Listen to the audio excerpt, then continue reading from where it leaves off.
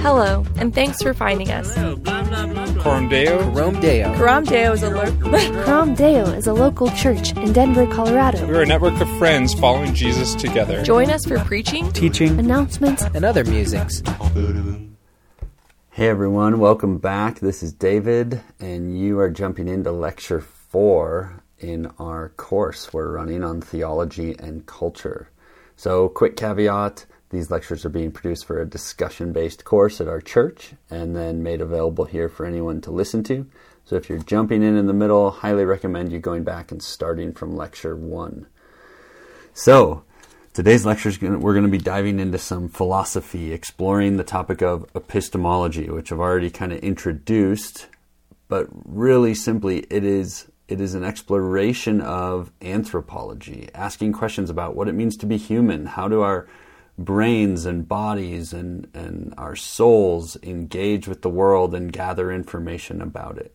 So, just another warning here. Today's going to get a little dense and heady. I would really recommend either you take notes or you just sit back, relax, and enjoy the fact that you don't need to remember everything I discuss. So my hope for you as we leave this lecture today will be that you have a renewed sense of wonder and beauty, that although truth may be stranger than it seems or stranger than you thought, we can still trust in the sufficiency of our knowledge to guide us through life. And second, I hope that this lecture will give us all a healthy dose of humility, that our knowledge is always partial, and so we need to remain open and teachable in all areas. So with that opening, I'm just going to say a quick prayer. Father, as we engage our minds today, as I engage my thoughts and studies and notes, I pray that you'd guide me, guide my words, you'd help me stay on track and stay clear.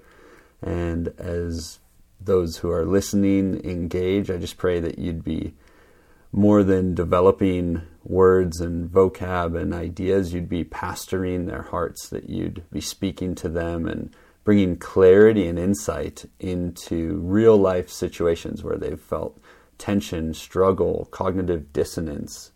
And so, Holy Spirit, we just ask that you'd be present in the midst of these dialogues. Amen. So, quick recap. I introduced this term in one of lecture 2, this term epistemology.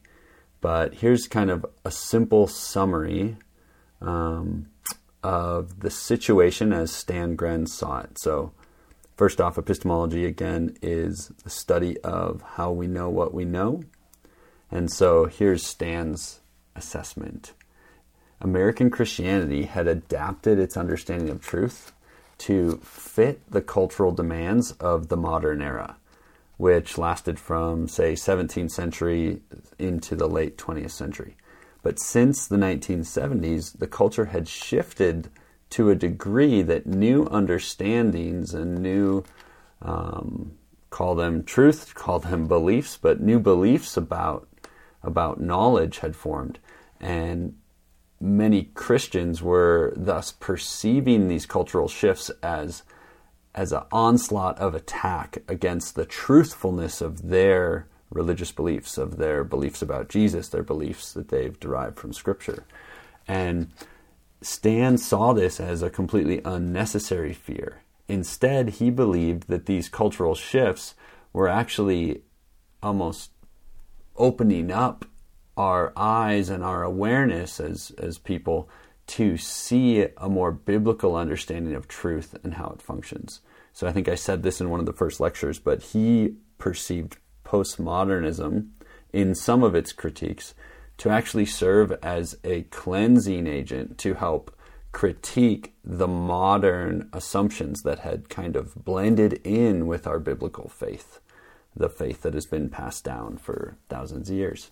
So we're going to dive into first off, laying the landscape in the field of epistemology, to which I need to acknowledge at the front end I am no expert in. I'm merely a curious pupil, and I'm doing my best here to communicate quite complex things, which people spend their whole lives studying and engaging. So I'll do my best to give a brief overview of kind of the landscape of epistemology, introduce some terms, and hopefully that will then set the stage for talking about Stan's understanding of biblical truth and what it means to, when Jesus says, "I am the way, the truth, and the life." So that's our plan today.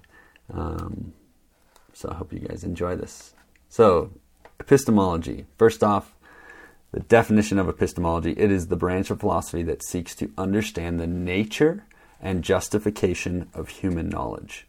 I guess further we could say it explores the structures of knowledge, the different components of knowledge, the conditions under which knowledge arises, the sources of knowledge, and even the limitations of knowledge. And in my best attempt to summarize kind of some of the dominant views in epistemology, I'm going to give you guys 5 categories here that we can kind of think about this. And each of these are rooted in historic movements and specific philosophers and people, and we don't really have time or space to get into all the details of it. So this will be a flyby overview, but hopefully it'll give you a lay of the land. So the first one we'll talk about are correspondence theories of truth. And in this category, truth is understood to be the simple agreement between words and reality. So, I mean, this idea is, first off, it's ancient. We go back to even Aristotle, and in his work Metaphysics, he writes, "To say of what is that it is, or of what is not that it is not, is true." In modern life, from our experiences as humans, we all can understand what this means, right? If I make a statement, I get a phone call and I tell my wife, "I am sitting at the office," and I am in fact sitting in my office, we would all agree that's a true statement. The words I have spoken correspond to or mirror, they map the reality that's actually taking place. And it's a very functional, helpful way to think about truth. And in many ways, I think we could say even biblical authors seem to assume some level of correspondence between their words and reality. Anyone who's using communication, I think, has to assume some level of correspondence, or your words are completely meaningless. So, for example, like in the beginning of Luke's gospel, he explains that he has written this reliable account of the events that have taken place in Luke 1, verse 1 through 4. So there's this basic assumption in correspondence of realism. And realism is a word that's thrown around often in philosophy, and it has kind of 2 meanings, kind of 2 levels of realism. The first level of realism is metaphysical realism. This is, if a tree falls in the woods, does it make a sound, right? Most of us would say, yes, of course it makes a sound, even if no one's there to hear it. So reality exists apart from it is mind independent. And then there's a second layer of realism that human minds can accurately comprehend and explain this reality. This is known as epistemological realism. So in some schools of thought in correspondence theory, what can happen is this idea of correspondence between language and reality can become so simplistic that the realism of words and reality are one and the same thing. So there's this kind of well-known movement in philosophy called common sense realism, which we'll circle back to in a minute and talk more about. But common sense realism was kind of rose to prominence by this philosopher named Thomas Reid. He was Scottish, and it had a very simplistic understanding of language mapping reality, almost in a 1-to-1 ratio, where language was like the one side of the coin and reality was the other. So there's complete overlap between words describing things. And this leads to a phrase I've probably said a couple times that Grenz is critical of, what's known as foundationalist thinking and foundationalist approaches to knowledge, which essentially build beliefs or think that beliefs are built off of propositional statements that are objectively true and, self-evident to all people universally. So you can see where this correspondence theory of truth and this foundational approach to knowledge fit very nicely in the cultural era of modernity.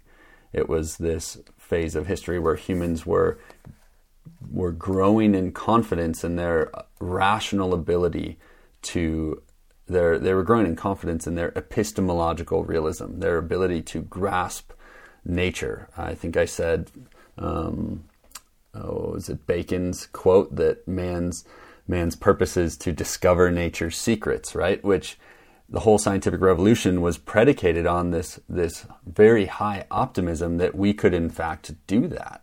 Because if we couldn't, then the whole scientific process, the whole scientific method would be kind of a pointless endeavor.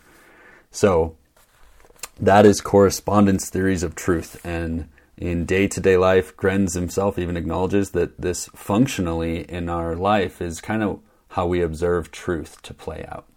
A second category for epistemology is coherentism. So if correspondence theory thinks of truth and beliefs as a tower that linearly builds upward from the most simple on the bottom to the most complex on top, or perhaps even a pyramid, a bunch of simple beliefs and observable facts on the bottom, and then more complexity as you go up, coherentism views truth more as a necklace or a spider web. It is that it's almost one layer of complexity further, saying these truths are not just isolated statements about reality, but these statements almost hang together, and they are interconnected and interdependent. So maybe a good example I could give of this is Einstein's theory of relativity. So the theory of relativity is not observably obvious to any of us, because we live in a frame of motion where, in a relative sense, we're not moving that fast. So our perception of three-dimensional space and the passing of time is that they are static, objective, and unchanging. But Einstein, through some creative thought experiments, which are eventually proven empirically later, discovered that actually time and space are relative measurements, and they're relative to the speed at which an object is moving. So when you approach extremely high speeds, like the speed of light, time and space cease to be objective and constant. And for example, time would, if you could hop on a school bus and travel at the speed of light or half the speed of light, you would, the watch on your wrist, you would perceive it as ticking normally, but someone else in a slower reference frame, their time would actually be passing faster. So there's this kind of famous physics experiment called the twin paradox. If you and a sibling are born in the year 2000, and then in 2020, one of you gets on that Miss Frizzle's magic school bus and travels off at the speed of light, and then returns maybe from the vantage point of the Earth. Maybe the trip took 10 years, but for the person traveling on the spaceship, traveling at the speed of time, time passed slower because they were moving so quickly, and maybe only 6 years passed for them. So that person comes back, and these people who are biological twins are now quite literally, in a physiological sense, different ages. Their bodies experience different times during that period. So the one sibling would be 30 years old and the other one would only be 26. So if that sounds crazy to you, that's exemplifying my point here of a coherentist view of truth, that in order to get to that theory, which then eventually was verified through simple correspondence.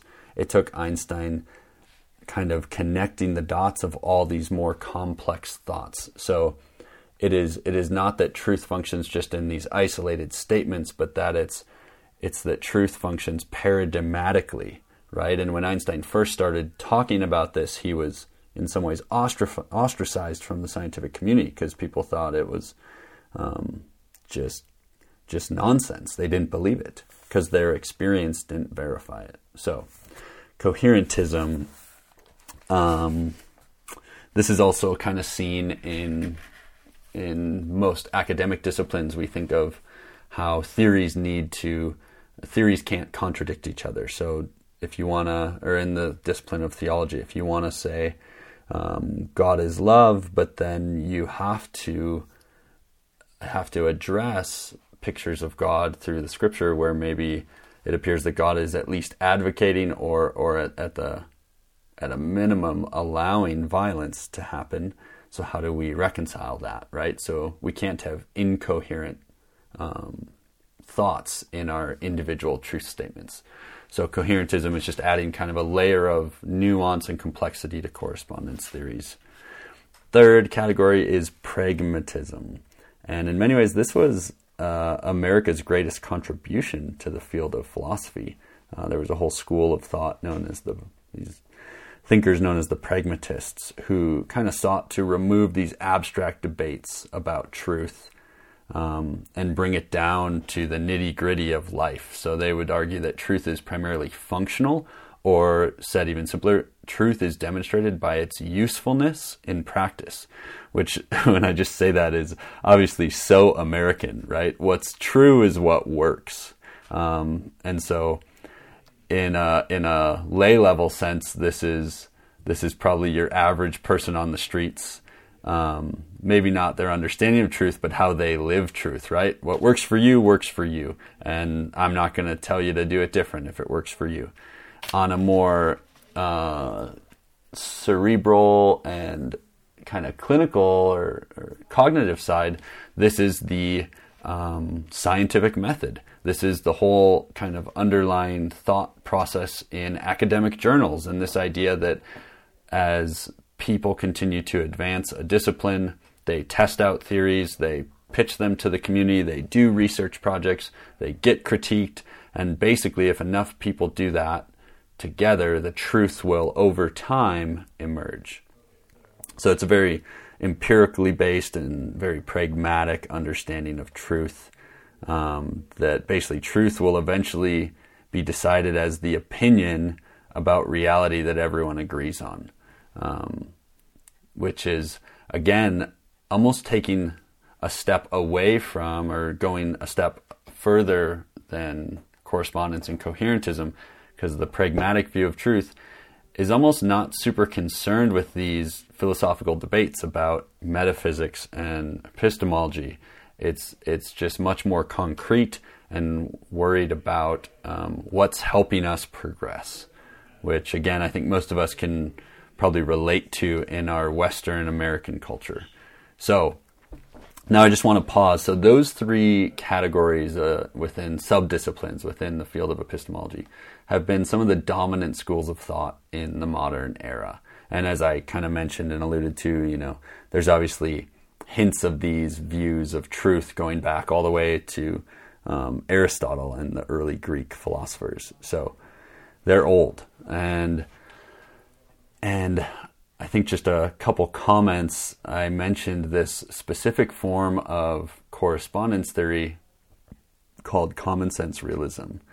And I just want to give two maybe historical markers to help maybe make sense of this and help us discern and become aware of how this concept of common sense realism is actually very dominant still in daily life and dominant in a lot of people's approaches to theology in the Bible. So the first example I'd give is, if you think back to the founding fathers and some of the original documents they're writing, like the Declaration of Independence and the Constitution, right? I think it's the Declaration of Independence. I hope I'm not wrong there.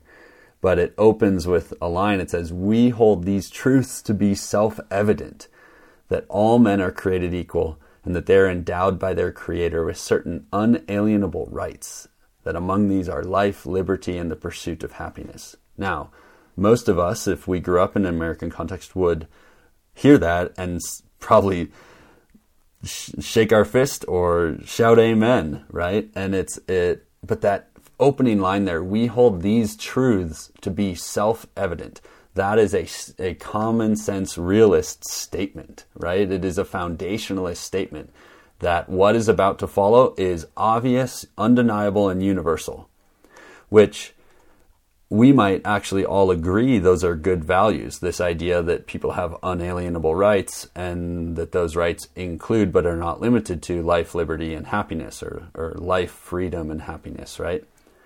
But I would say history would tell us, if we're being more pragmatic here, that those values are anything but self-evident. And even in the context in which this is being written, right, we see that immediately, and there's been a lot of discussion about this lately, that even that phrase, "all men are created equal," right, there is so much nuance that's needed, because for this statement to make any sense or to actually hold true, we need to understand what that word "all" or that word "men" means, or that word "created" or that word "equal," right? So really quickly, what at first glance seems like a simple correspondence statement, like, "Yep, we agree, that's true," is actually very complex, because when the historical context when this is being written, that word "men" is not referring to women, and it's certainly not referring to African Americans who were being enslaved in the early colonies. So this is just giving an example where in real life how quickly a correspondence theory is inadequate to fully explain and help us understand how truth functions. That it has no ability to adapt for the complexity and nuance of real lived experience in life. Another example I would give would be within conservative Christianity, and again, I don't use that word conservative in a derogatory sense or a negative sense, but within Protestant conservative Christianity, that is people who are trying to find their identity and their sense of meaning in the world through the God story and the gospel of Jesus Christ, right? So the turn of the 20th century, there's a lot of cultural forces. It's kind of the pinnacle of modernity, right? 200 years in the making of the scientific method and this hyper-rationalism. And Christianity is swimming in those waters culturally in Europe and in America. And they are feeling pressure, especially those people who are being trained in the academy. They're feeling pressure to try and establish their discipline of biblical studies and the discipline of theology as properly academic in this new modern sense of having an empirical method that's observable, repeatable, right? And having a concept of truth that is correspondent, foundational, coherent, and pragmatic, right? So there's a lot of debates here on what I'm about to say, but the doctrine of biblical inerrancy in the early 1900s takes on a level of centrality and importance for conservative Christians that it at least had not had previously. So, and if you haven't heard of this doctrine, the doctrine of inerrancy basically asserts that the Bible is errorless and factually accurate in everything it says, including scientific inquiry. So, and some people, some people might nuance or define inerrancy different. They might say the Bible is errorless and factually accurate in matters of faith and life, or the matters in which it intends to communicate itself truthfully about, right? So, and that's where we get into some semantics about words. But the point still stands. I mean, throughout Christian history, obviously Christians have held to the utter truthfulness and reliability and authority of the doctrine of Scripture. And we can go read St. Augustine or read Thomas Aquinas, and we can read people throughout church history who held Scripture on this high level of truthfulness.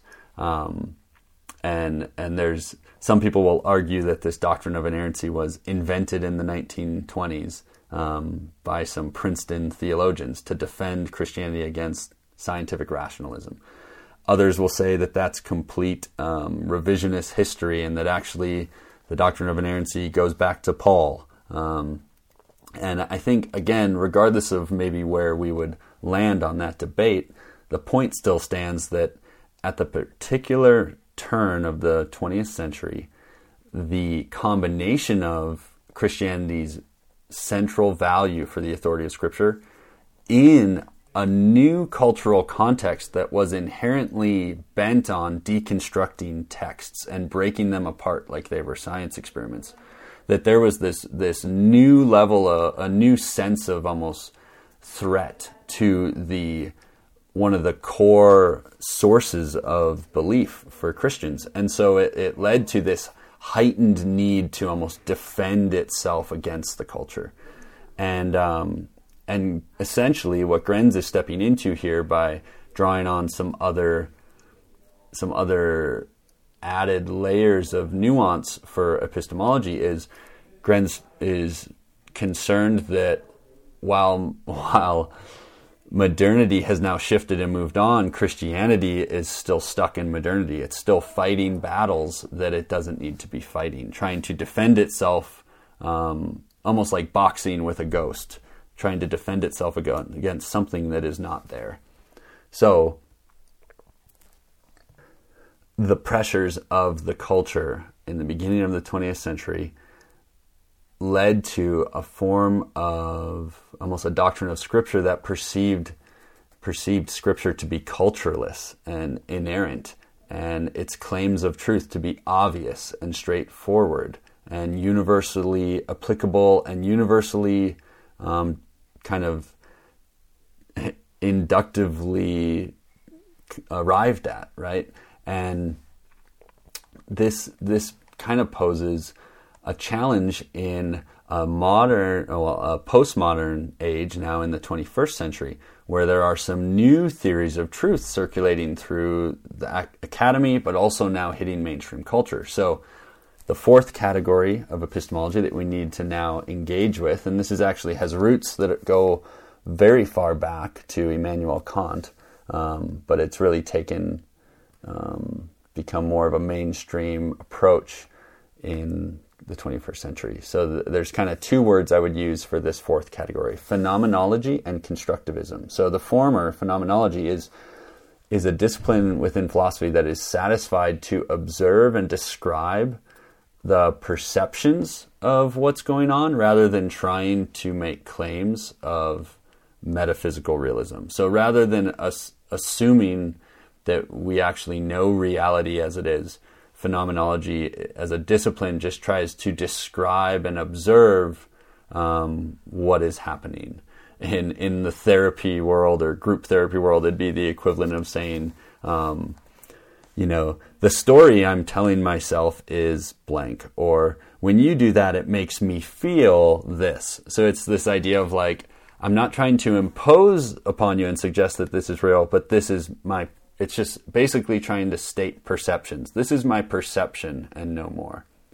And this traces back to this philosopher, Immanuel Kant, who was the first to kind of create this dualism between the noumena, which is metaphysics, which is reality as it is, and then phenomena. And I don't know if I'm saying that word right. Phenomena, that's where we get the word phenomenon. The phenomena is our human perceptions of the reality, or as we perceive reality to be. And he was the first one to kind of suggest that there was actually a separation or a bifurcation between those two.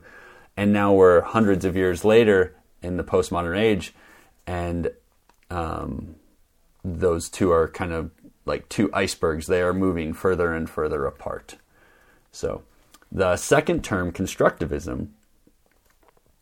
So this is the idea that language not only describes perceptions, like phenomenology says, but it also creates and constructs the reality that is perceived. So we'll unpack this a little more, but it basically would advocate that language is kind of embodied and transmitted by social communities that basically share and then construct for new members to the community paradigms that not only shape our perceptions, not only are they shaping our mental maps of reality, but they're even generating real experiences. So I know that sounds a little crazy, but we'll come back to this because there's some pretty profound insight that I actually think as believers we can validate from this idea of social constructivism.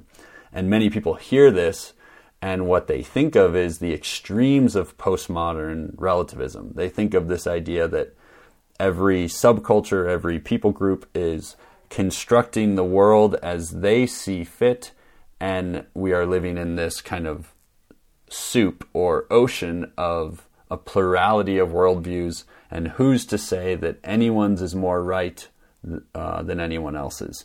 So again, that whole sentiment that's probably familiar to most of us in culture, that is a clear abandonment on a large scale of correspondence theories of truth, right? If correspondence relies on language and reality being very closely connected and almost two sides of the same coin, in a radical postmodern view of social constructivism, the language about reality and the reality itself have so separated that they don't even touch anymore. And then the last category that I would just mention quickly would almost relate to what I just said. It would be any deflationary theories of truth, where truth is just simply functional and there's really no connection to reality. So epistemology as a discipline has been completely severed from metaphysics and ontology. We as humans are not capable of perceiving reality as it is. We are only capable of perceiving it as we will it to be. And there's all kinds of, other social implications here. And I guess I'm making it sound like it's a radical offshoot, but I think even this concept of deflationary theory of truth is pretty prevalent in a lot of people's sentiments and approach to life. And I think it fits really well in the American pragmatism, right? And this idea of just, in many ways, just giving up on the questions about deeper truth and the deeper nature of reality and the meaning of human existence. And so in a lot of ways, I guess I would categorize the broad scope American epistemological landscape as a pluralistic pragmatism. It is a pragmatism that has almost been deflated by these deflationary ideas of truth, and it leaves people with kind of this sentiment of drink and be merry and don't hurt anyone. And as many cultural commentators have noted, that kind of leads to two options of almost this idolizing of politics and creating politics into almost a religious eschatological hope, right? Where we put all of our longings and dreams and expectations of a new progressing society in a political party or figurehead. Or it leads to almost this Epicureanism of just indulge in pleasure and don't hurt anyone, leave everyone alone, which has its own kind of political presence, maybe closest in like the Libertarian Party, right? So that's my sense of just my take on the broader cultural scope, and Stan Grenz is stepping into this, and he's highly aware of all these theories and all the nuance that goes much deeper than this, and he is wanting to hold on to metaphysical realism. That's assumed. He believes reality exists. He's not a deflationist. He's not a radical postmodern. But he's wanting to come in and add some nuance to maybe this overly simplistic approach to knowledge that many evangelical Christians or Christians in general have adopted. So those are theories of correspondence, coherentism, and pragmatism. So he wants to add to those theories this phenomenological and social constructivist kind of approach to knowledge. And he's more than comfortable acknowledging that our knowledge will never be perfectly objective and finished in this lifetime, that our knowledge of anything, whether it's our faith in God or our knowledge of other persons in friendship and relationship, our knowledge will always be imperfect, unfinished, and that's okay. We don't need to panic about that. So, diving in, let me reiterate here. I'm just going to read a short section. This is Stan's fundamental critique of evangelicalism. So, he criticized evangelicalism's focus on individuality contrasted with sociality, their rationality contrasted with affectivity, or your feelings and emotions, your affect, objective neutrality contrasted with subjective participation, and universal absolute truth contrasted with conditioned knowledge. So, I'll repeat that real quick. He's critical of evangelicalism's individuality over sociality, rationality contrasted with affectivity, objective neutrality with subjective participation, commitment to universal absolute truth contrasted with conditioned knowledge. So what Grenz is concerned about here in that list is evangelicalism's adoption of the commitments of modernity. And he's worried that in an age that has abandoned those commitments culturally, which is beyond, any one of our individuals' control, our culture has just shifted. He's concerned that Christianity in America is losing its dynamic, spirit-transforming impact because it's so committed to this rational, unquestionably certain objectivity that actually maybe worked 100 years ago or even 50, 70 years ago. So he's not demonizing those commitments in their own cultural context. He's just simply trying to sound the horn that the culture has changed, and there have been some actual positive advances in some of these areas of epistemology. And rather than threatening our Christianity, it actually is the opportunity for renewal. So that's his critique, and his sense of invitation and optimism, right? So what was Stan advocating in replacement? This will be kind of our part 2 of this lecture, and it'll be a little shorter than the first part.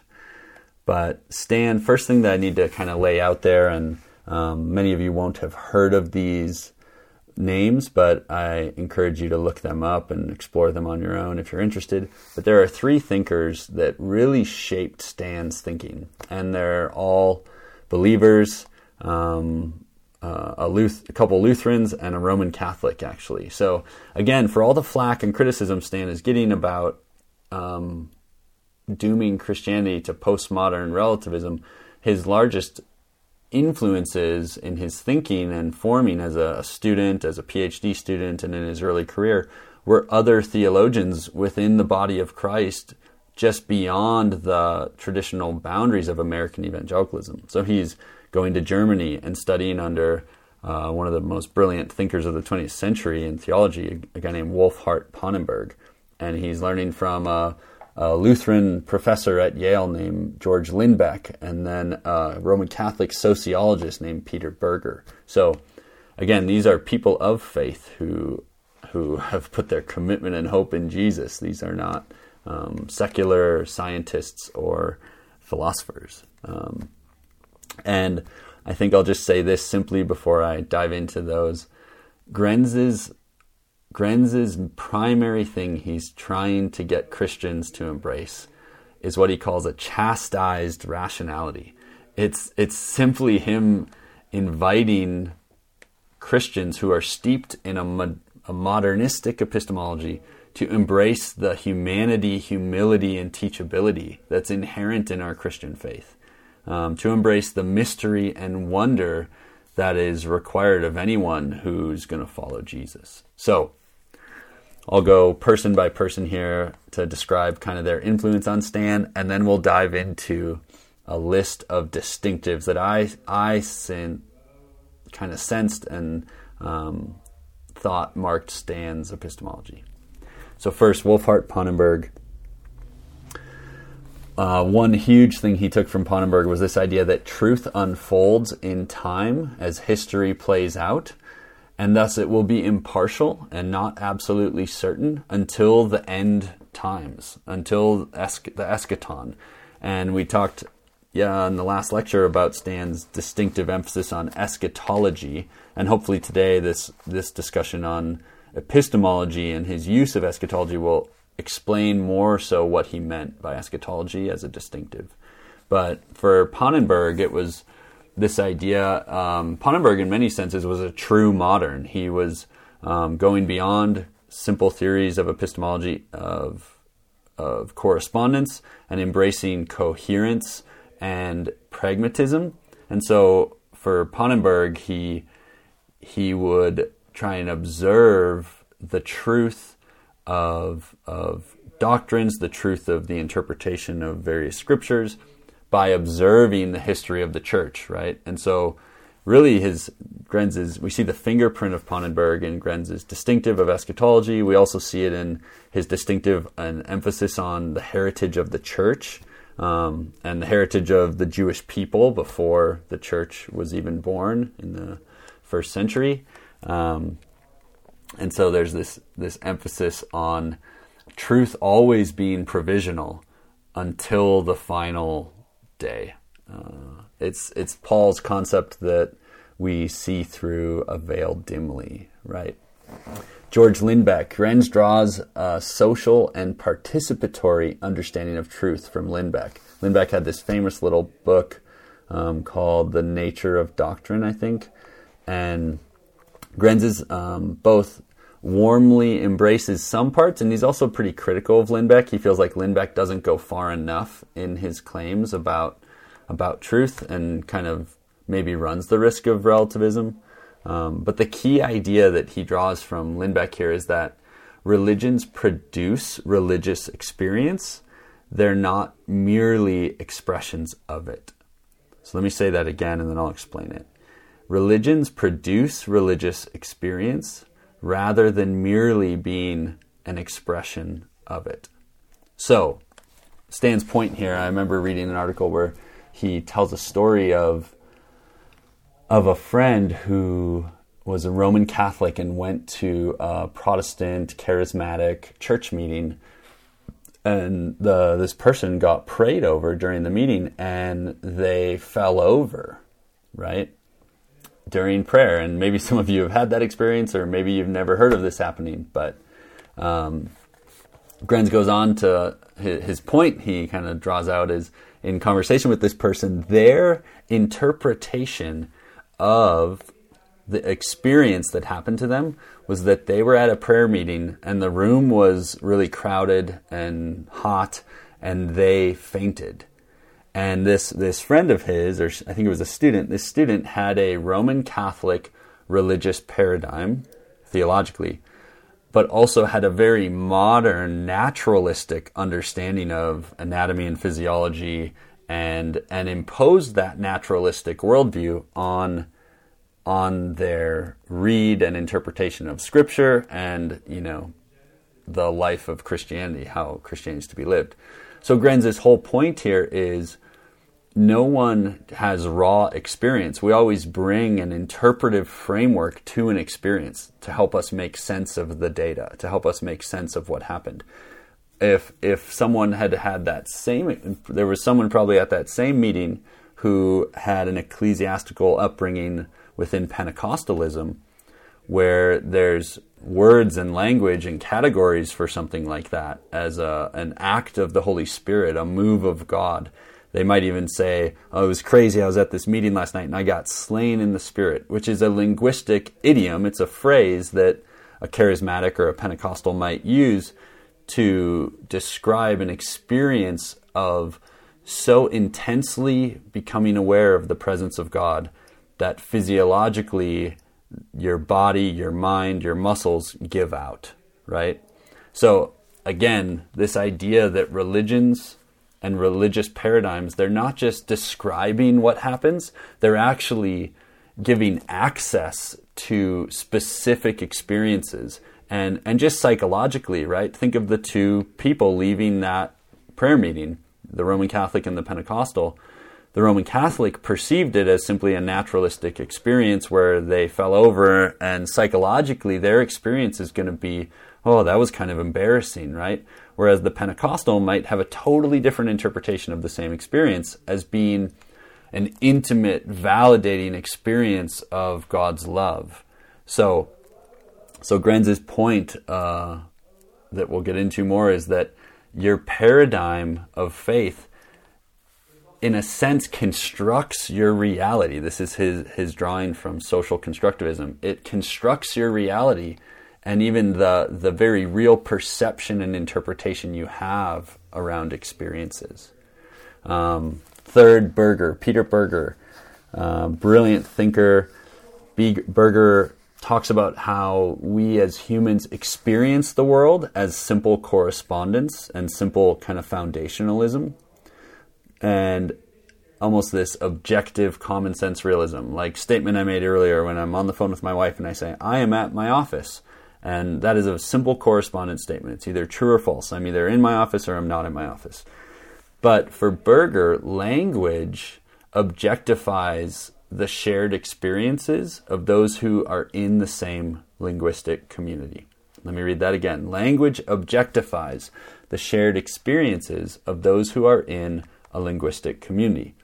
And what he means by that is, well, I'll draw an example. When I read earlier that statement from the Founding Fathers, from the Declaration of Independence, if you're an American, you hear that and you immediately kind of shake your fist and in agreement, right? And you say, heck yeah, that's a undeniable, observable truth. But the reality is, if you were from a different culture, or let alone a different time and place in human history, you might not agree that that's an obvious truth, right? Or if you were a American who was a woman or a black man at the time of that statement, you might say that word all is definitely not true, right? So his point is that we exist in these social enclaves, these kind of sub-communities, whether that's a familial system, a small town you grew up in, or a particular social group within a city that you identify strongly with. And it is your indwelling in that community and the language and the way that community uses language that allows you to function in the world as if it's simple correspondence. And again, from the very beginning of this course, one of the problems I think psychologically that our culture is experiencing right now is through technology, globalism, we're being exposed, right? We are constantly rubbing shoulders to a degree never before in human history with people from different social linguistic communities. I see this all the time in conversations with people around politics, right? And why it seems like there's such a wall, a barrier of communication between two people that are committed to different political value systems. And I think my best guess is that it's tapping into this idea of a shared community objectifying someone's perception of reality. So someone who is on Facebook and social media always hearing the same voices and the same people, or lives in a community where everyone thinks the same, it is hard for them to imagine that the things they believe to be true are not objectively, universally true for all people. And then when they're confronted with people who think differently, they are highly suspicious, they get all of a sudden emotional and reactive to that person and defensive to that person because they feel like this person's challenging, the very basic observable facts of life that they have adopted. So those are three huge people, Pannenberg, Lindbeck, and Berger, that are influencing and shaping Grenz.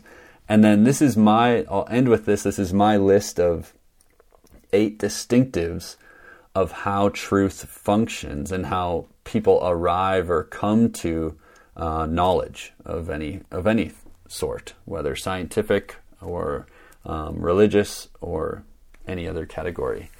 And Grenz, nowhere in my reading, Grenz doesn't outline these.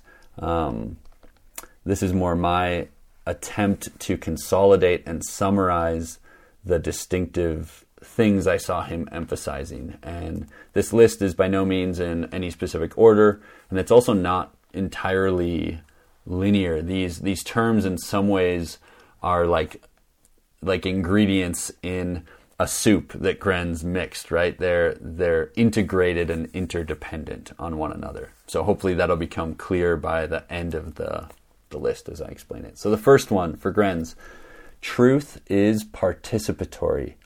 He writes, true theology always moves from head to heart to hand. This is challenging the modern picture of humanity as brains on sticks, right?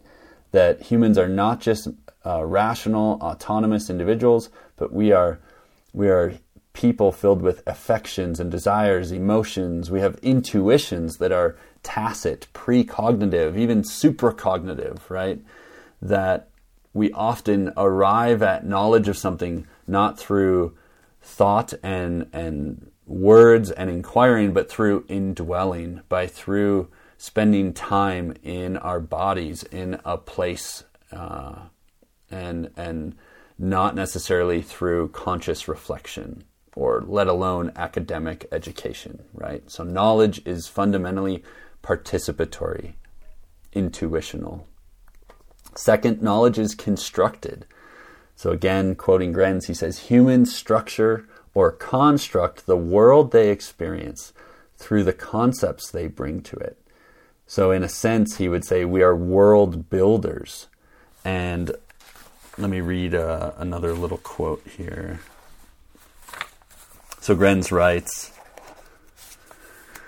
the constructed world attains for us the character of objectivity, in the sense both of seeming to be external to our personal consciousness and of being experienced with others. Thus, foundationalism, correspondence theory, and evangelicalism's common sense epistemology is just a culturally, linguistically designated paradigm that becomes, quote, self-evident only to those who are a part of it and have been a part of it for a while. So, again, I think he's kind of trying to point out a simple fact that he's not challenging the truth claims that much of evangelical theology makes about God or interpretations of Scripture. He's simply saying evangelicalism assumes that the things they believe should be universally observable to all people who don't have their same experiences or commitments or beliefs. And Grenz is just saying that's not how truth works. So the difference for Christians, for Grenz, is that this constructed world, far from being just relativism and a bunch of stories that are competing in a pluralistic world, this is where the brilliance of what he's going to do next week in our 5th lecture is explain how the Christian constructed worldview or paradigm, it has its origin, like the ground of its grammar and thought is based in the action and participation of God in humanity and in history. So we'll dive into that more, but for Grenz, this idea that Christianity is constructing a paradigm or constructing a world, right? That someone could hear the gospel and then through the hearing of that gospel now start to experience the presence of God and the love of God. And maybe they had experiences before they had heard the gospel where they had a sense of God, or we could look at other, African traditional religions or Native American religions where maybe there's a hint of these truths that at the center of the universe there is this divine creator God who is a social being of love, right? So maybe there were hints of it, but until that narrative is told, the narrative of creation, Abraham, Exodus, the creation of Israel, and then the arrival of a Messiah through Jesus Christ, until that narrative is told, and then people themselves in time and space are invited to participate in that story, there is a level of reality, this reality called the love of God, that cannot be experienced. It's a reality that's inaccessible until people have heard the message and believed. And this leads right into his third distinctive of truth, that truth is fundamentally narratival, that we are narrative animals in a sense. I don't really like the description of us as animals, but this idea that the fundamental logic, the fundamental organizing tool of our brains is story. And we can see this simply by observing other cultures through time and history. The very cognitive, rational approach to knowledge that we see in starting in the medieval era with the formation of universities, and then culminating in modernity and even the present age, the information age, right? This is a modern invention, and even in this modern age, when we have access to all this knowledge and all this information, we all could probably still attest to the power of how fundamentally it's stories that help us organize and make sense of all that. Just like each political party in this nation tells a specific story about American history and a specific story of where they're going to take the country, right? So thus Christians come to know the truth of the gospel as we come to believe this story about Jesus Christ, the Messiah of Israel, who is now the Messiah of all humanity. And then second, connecting back to the first idea of participation, it's not only enough to hear the story, you have to then become a participant in it. Whether that's through simple practices like the Lord's Supper and baptism, or through a lifestyle of what Paul will call life in the Spirit, right? Following Jesus, becoming an apprentice of Jesus. We have to learn to listen to God and obey Him, not just believe that the story is true. And this leads us fourthly, this is kind of one of the categories I mentioned earlier, but for Grenz, truth is pragmatic. It's coherent and pragmatic. So he's trying to add this layer of nuance to these simple correspondence theories of truth, that that truth hangs together within a mosaic and a web and a network of belief. And he talks about, this is kind of a common idea in some church planning circles these days, but this idea that for a postmodern person, they're more likely to be converted to the experience of participating in the community or the body of Christ before they're converted to Christ. And I think that is a very pragmatic, participatory understanding of how truth functions and how truth might penetrate the heart of someone who's coming to follow Jesus. All right, and fifth, this is one of the biggest ones, which is so funny because this is not a postmodern idea at all, but it's that truth is fiduciary in its foundation. And here the word fiduciary just means faith. It means truth is built on trust. So he in one of his writings, he quotes a famous Scottish theologian named T.F. Torrance. And Torrance writes this. It's quite true. Torrance says, "One of the ironies of recent intellectual history is that just when scientists are increasingly becoming theologians," by that he means science is having to kind of cope with the embrace of mystery, and science is a whole nother topic, but in the postmodern age, science has had to acknowledge its own biases and its own participatory and faith-based nature, and that science itself is not perfectly objective as modernity would have conceived of it as. So, I'll read that again. Just as scientists are increasingly becoming theologians, many theologians are struggling harder than ever to remain scientists.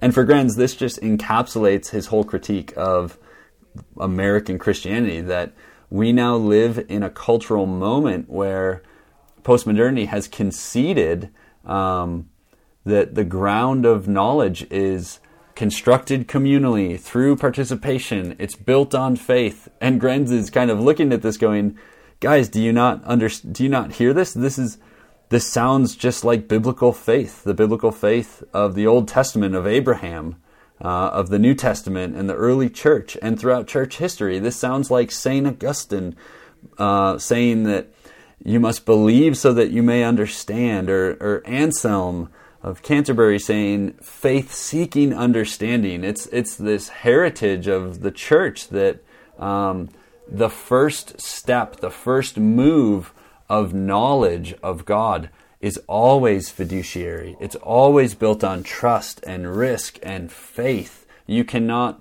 argue or deduce or induct yourself into this truth. Knowledge of God is fundamentally, Grenz says, a personal commitment of confession and faith.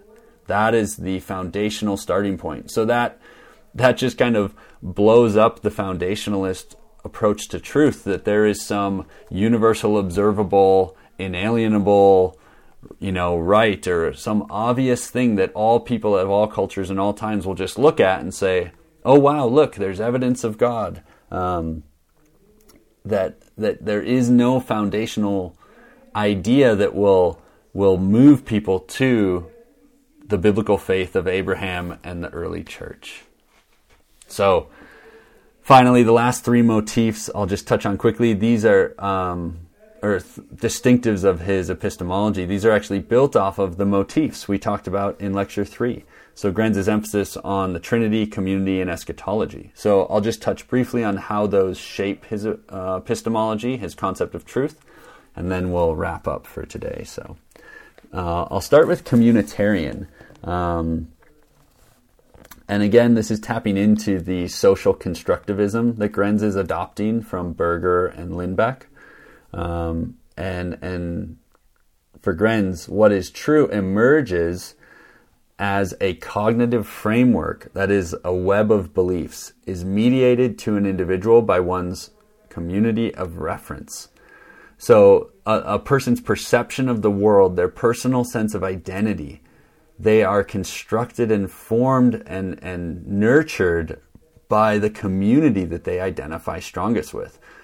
We could all look through our history, and at an early age, this was likely our nuclear family, our immediate family, but then it probably began to expand to our peer group, our social friend group within a sport or a club we were in at school, or maybe a church community. And I think in many ways, these days, kids are finding these social communities through connections online, through online gaming, or YouTubers and influencers, and these adolescents. This is a key part of developmental psychology. As humans, we are developing this sense of identity, and it's an observable, documented fact that we are fundamentally drawing that sense of identity and constructing it by looking outside of ourselves to others to affirm it and create it. And I think this insight brings such clarity for us, especially when we hit conflict with others in communication, and when we're dealing with people who might be identifying with a different community of reference, right? The sociological term for this is the community that mediates a constitutive narrative. It's the community that gives you a fundamental story that helps you make sense of all the other stories. And again, to some, this might scare them and sound, oh, well, that just dooms us to relativism and a bunch of communities telling different stories. But for Grenz, he says, no, this is the brilliance of and beauty of God, that the fundamental place of the church, right, is to be this identity-forming community that helps you make sense of life and the world. It's not the only community you participate in. And I know there are sometimes communities that get off and unhealthy for various reasons, but in the truest sense of of the idea the church is meant to be this mediary community that helps nurture and develop identity in the individual. Number 7, Grenz advocates for a Trinitarian approach to truth. And this one gets a little abstract, but I'll just say it quickly. What he means by this is he's advocating for relationality as the foundational ground of being over the Greek concept of substantiality. So I think for many of us, we think of, like when we just say the word objective reality, we think of what is concrete, what we can touch, what we can hold. We think of matter. But for Grenz, I think what is most foundational in all creation is not matter. It is, I guess we could even use the word energy. It's the energy mediated within God's Trinitarian love, right? This idea that what if relationality is more foundationally real and true than physicality and substantiality, than matter. So for Grenz, there's not a clean distinction here between language and reality in the sense of matter, because both are just mediaries that point to the ultimate reality of God's Trinitarian nature, the social God, this being of community and love from eternity past to eternity future. So that gets kind of deep and mystical, and maybe even getting into a little bit of Greek orthodoxy. So we won't go down that rabbit hole today. But there's a Trinitarian kind of focus in his concept of truth. And then lastly, eschatological. So I'll read this quote. The objectivity set forth in the biblical narrative is the objectivity of the world as God wills it. He calls this eschatological realism. So what he means by this sounds kind of crazy, but what he means by this is that Christians anticipate the truth of the gospel. We are, as believers, as followers of Jesus, as the people of the Spirit, we are to pull this future reality, what is going to be true about the world, what is going to be true about us, we are to pull that reality into the present. We do not possess it yet fully, right? Universally, let alone empirically, is this provable to the modern senses. And I think this is one of the most beautiful parts of what Grenz is trying to highlight, that for Christians, we don't already have truth in a complete fashion. But for Christians, our sense of truth is fundamentally prophetic, not objective. It's objective in the future sense, as in we trust that it will one day be made true. But we were in a convo last night in the discussion group, and it was almost this idea that to be eschatological is to be someone who trusts more in the promises of God than your present circumstances. And I think in that sense, to be Christian is to be eschatological. It is to be prophetic. It is a truth that points to a reality that will one day be, not a truth that has it yet wholly in the present.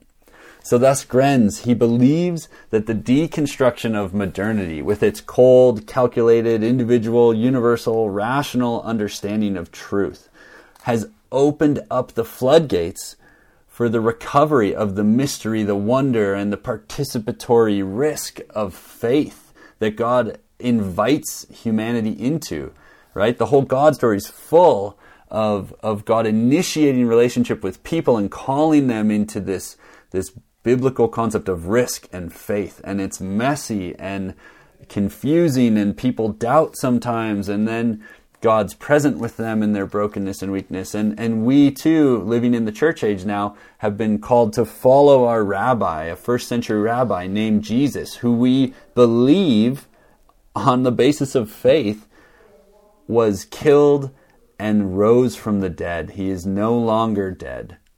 And now we get invited into this risky, faith-filled adventure of what Paul calls being led by the Spirit, or life in the Spirit. And we're getting caught up into the truth of the gospel.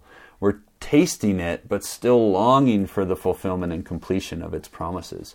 rather than holding or possessing them fully already. So thus we are left to now all we can do to the world who watches is invite others to come and taste and see for themselves. But we can't objectively prove it to anyone. And it certainly is anything but obvious. It's anything but obvious that a human is of immeasurable worth and value. It's anything but obvious that there is this passion and purpose that God longs to unfold to his people. And if we look at human history again, we see culture after culture that is not the obvious approach to humanity.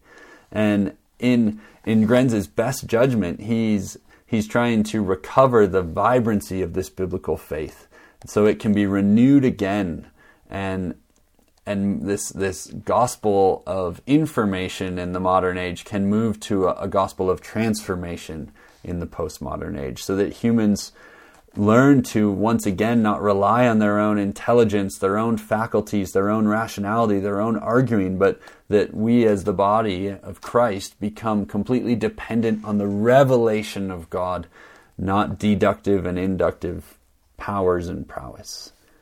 So, I think in closing, I'll just read this quote from Stan, and he writes, "My perspective does not banish the universe to the realm of the unreal or make it less than real. On the contrary, insofar as God's program for the ages is the transformation of this universe in the coming to be of the new heaven and new earth, this universe is truly real.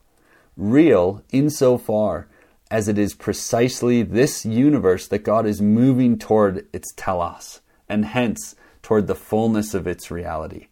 However, such judgments arise from the perspective of divine revelation, and hence from the Christian faith alone. Although they find echo in the natural sciences as well, they are not readily discernible from some supposedly neutral stance that a human knower might hope to be able to assume." And so Grenz believes that a Christian arrives at theological truth by crossing this epistemological ditch, as it's sometimes called, the ditch or the gap between epistemology and metaphysics, between our knowledge and reality as it is. We cross that ditch by faith, and it is an act and a gift from God, not by appealing to some universal objective truth that we can argue or convince people of. So that is Stan's concept of truth and community and life in the Spirit. And I know that opens up all kinds of questions, but I hope more than anything it leaves your heart encouraged and in awe of, just entertain this idea for a while. Some of these distinctives I listed. What if those distinctives are true about us? That truth functions in that way, and that in the brilliance of God's sovereignty, He knows us better than we know ourselves. And so as culture ebbs and flows and changes and moves their theories of truth around, we as Christians never have to be afraid from reality being exposed, because we believe that God is more aware of those realities than any of us ever could be, and that He is sufficient to meet us in any cultural time and place. Thanks for listening. If you want to connect further, please visit us at www.cdchurch.org.